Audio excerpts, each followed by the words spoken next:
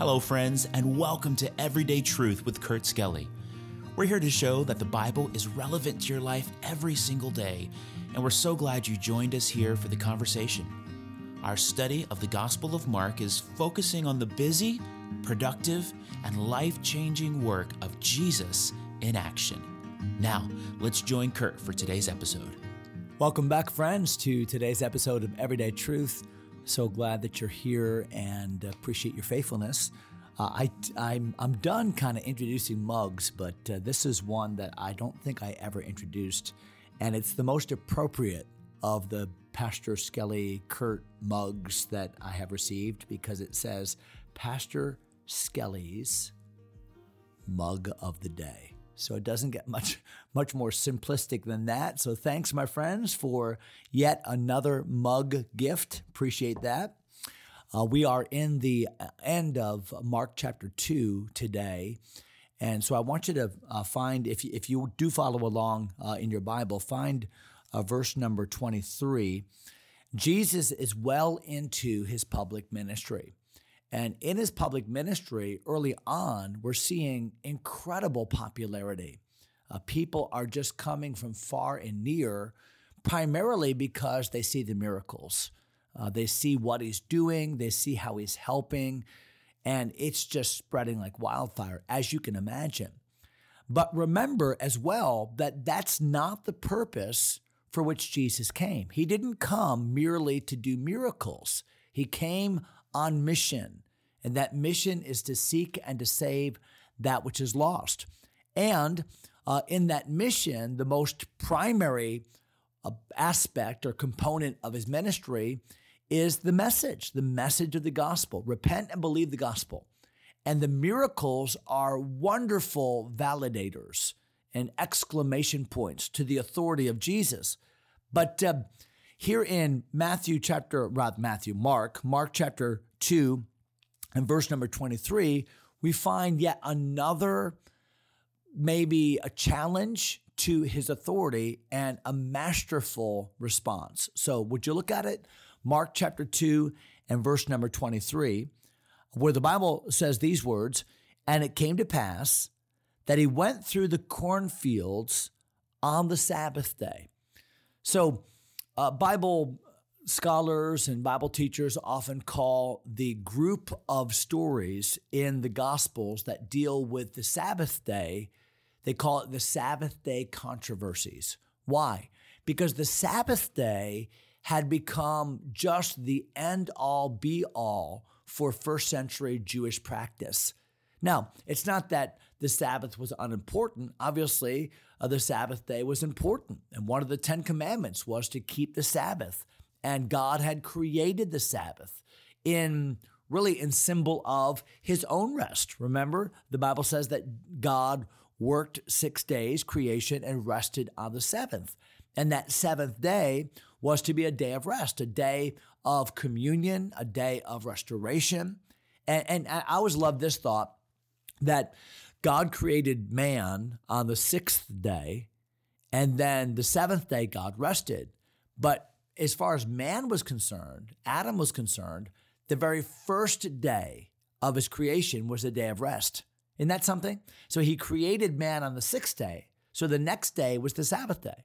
So I think the priority is put God first. Rest in him. Let your fellowship with God drive your activity. So Sabbath was so important, and there's so much we could say about the Sabbath. I'm not in any way demeaning what the Sabbath was or how important it is for us to prioritize God or even how important rest is, both spiritually and physically. The point is this, that in first century first century Judaism, these Jewish teachers had taken the Sabbath day and made it not a day of rest, but a day of burden, because they had all of these multifarious rules that they applied to the Sabbath day. Like you can do this, but you can't do that. And I mean, it got so specific. If you ever want to read something humorous, just kind of look that up on the internet. Just look up the first century Sabbath day laws, because not only did they have the law of the Sabbath, but they had all of these minor little applications. For instance, you couldn't tie a knot on the Sabbath day, but a woman could tie a knot in her girdle, her belt. So if you wanted to raise a bucket of water on the Sabbath day, you couldn't do that because you'd have to tie a knot with that rope. But if a woman came and used her belt and tied a knot, then you could take the water out. See the point? The point is they really weren't concerned about rest. They really weren't concerned about the purpose of the Sabbath day. They were really more concerned about their man-made laws and then the loopholes that they created for themselves in those same laws. Sounds a lot like some brands of Christianity even today. And Jesus challenged that. Why? Because Jesus, obviously, as the Son of God, the Son of Man, knew the very purpose of the Sabbath and the very heart of it. So the Bible teaches here in Mark chapter 2 that he went through the cornfields on the Sabbath day. That wasn't unusual to walk through fields. And you could only travel a certain distance on the Sabbath day, but you could travel. And watch what happens here in verse number 23. And his disciples began, as they went, to pluck the ears of corn. Now, lest you think that they were stealing or filching somebody else's corn from their field, that was a commonly accepted practice. It was permissible for people as they would travel, if they were to walk through a field or an orchard, to pick a piece of fruit or to take some corn and rub it in one's hands and eat it just to sustain yourself on the journey. That was very accepted and permitted. And nobody argued with the fact that they did that. The problem that the disciples of Jesus were going to face is that they were doing this on the Sabbath day, and the application of Sabbath day law forbade them for doing that. There was nothing wrong with it biblically, but the application in religion had made it wrong. So watch how Jesus deals with that in verse number 24. And the Pharisees said unto Jesus, Behold, why do they on the Sabbath day that which is not lawful? Now again, the law here is not biblical law, but it's the man-made law that they had created, making the word of God in that sense of none effect through their tradition, through their traditional law. So what was their beef? Their beef was these disciples aren't keeping the rules. In fact, if you study this a little bit more carefully, what you'll find is that they actually were accusing the disciples of breaking 4 laws. They were reaping on the Sabbath day by picking corn. They were threshing on the Sabbath day by mashing it up. They were winnowing on the Sabbath day by separating the chaff from the grain.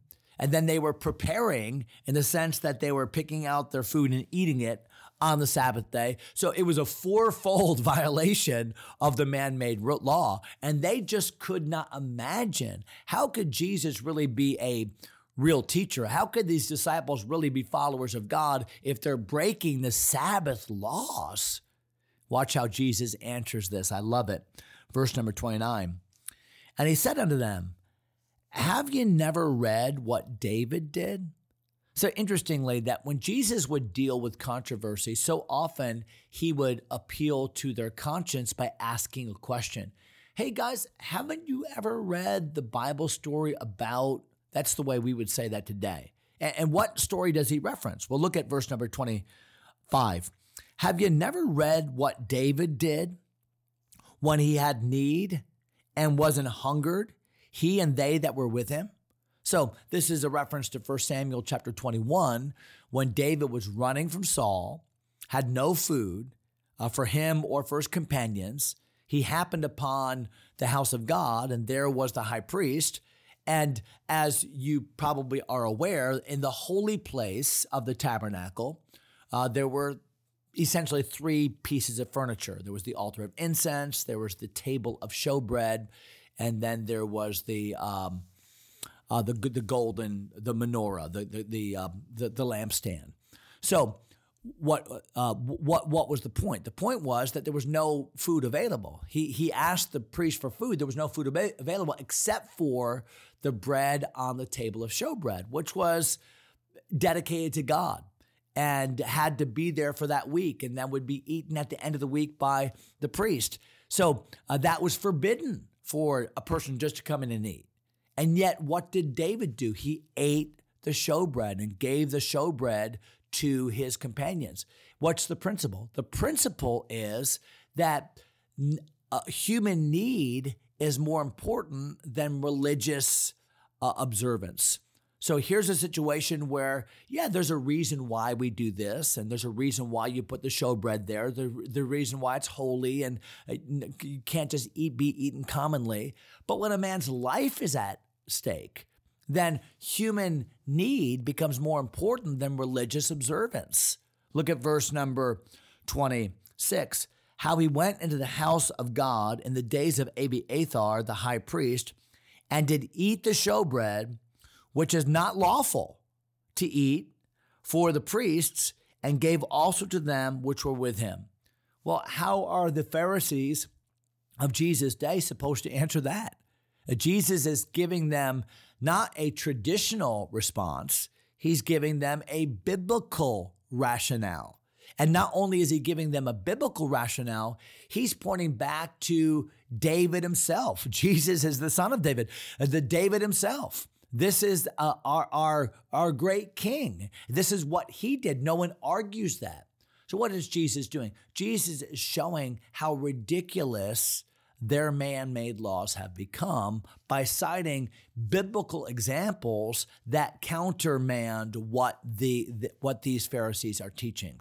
Now look at verse number 27, because Jesus is not done. And he said unto them, the Sabbath was made for man. See, you guys have this all backward. You think that God just made the Sabbath day to be an onerous, imprisoning, burdensome thing for men. But that's not why God made the Sabbath. God instituted the Sabbath day for the benefit of people, so that people could have that rest, so people could have that fellowship, so people could have that communion with God. And so the Sabbath, man was not made for the Sabbath. The Sabbath was made for man. And then look at verse number 28. Therefore, so here's the conclusion. And this is a slam dunk here, what Jesus says. Verse number 28, last verse of the chapter. Therefore, the Son of Man, that's a reference to himself. Jesus is speaking of himself.